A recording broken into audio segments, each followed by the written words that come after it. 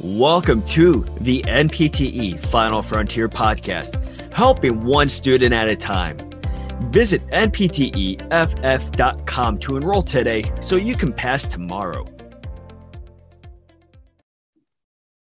Thank you for joining us here on the NPTE Final Frontier podcast. My name is David.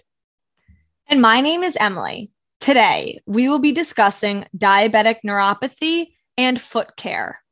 So first, let's dive into what diabetic neuropathy is. Diabetic neuropathy is nerve damage caused specifically by diabetes. This is one of the most common long-term complications of diabetes. So diabetic neuropathy affects the peripheral nervous system, autonomic nervous system, or potentially even the cranial nerves.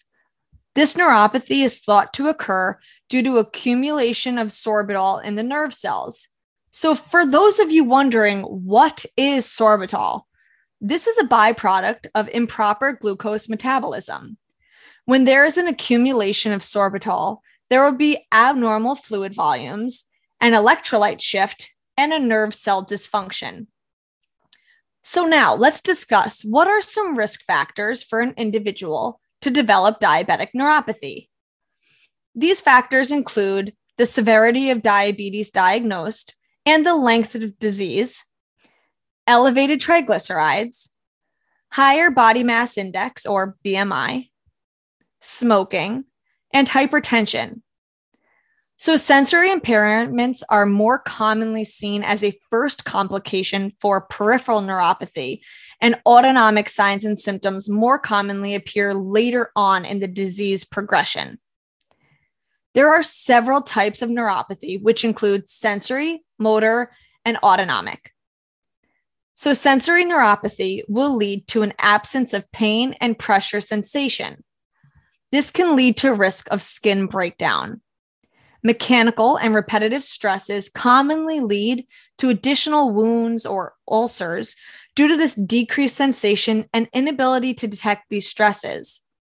So now, motor neuropathy leads to loss of intrinsic muscle strength, foot drop, or hammer toe and claw toe deformities. This can lead to risk of skin breakdown due to poor weight distribution and wearing or rubbing from shoes. And finally, autonomic neuropathy will lead to dry and inelastic skin due to diminished ability to sweat and produce oil. This can also lead to skin breakdown, injury, and heavy callus formation. So as mentioned, these various neuropathies can lead to wounds or ulcers, which most commonly occur on the weight-bearing surfaces of the feet, and primarily rounded or areas with bony prominences will be affected. Now let's look at the examination process.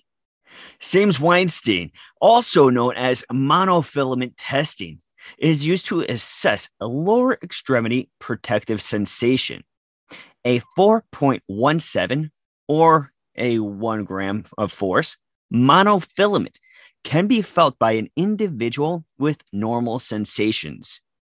A 5.07 or a 10 gram of force monofilament can be felt by an individual with intact protective sensations. A patient can be at risk of a foot ulcer if they have loss of protective sensation, which is dangerous due to the lack of sensing of the foot trauma. This will be most commonly seen in a patient with long-standing diabetes. The Wagner classification of neuropathic ulcers is a very valuable source that you should really understand for this examination. A 0 is a no open lesion, which may have deformity or cellulitis.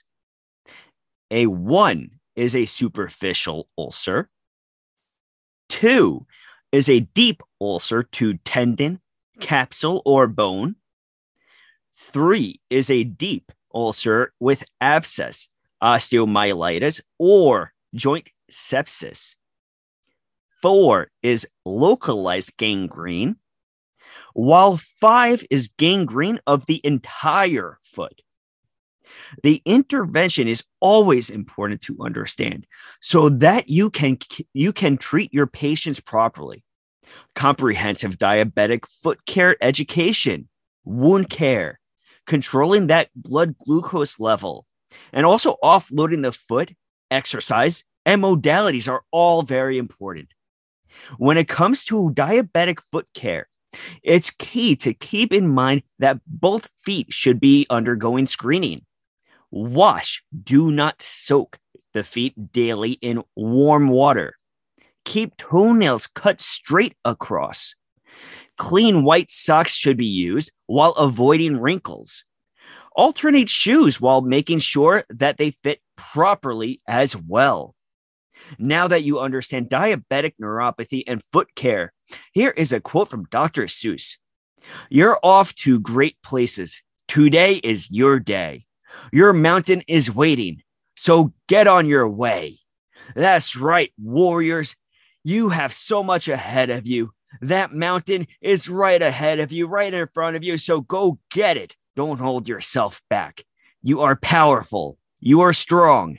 You are a final frontier warrior. You will pass.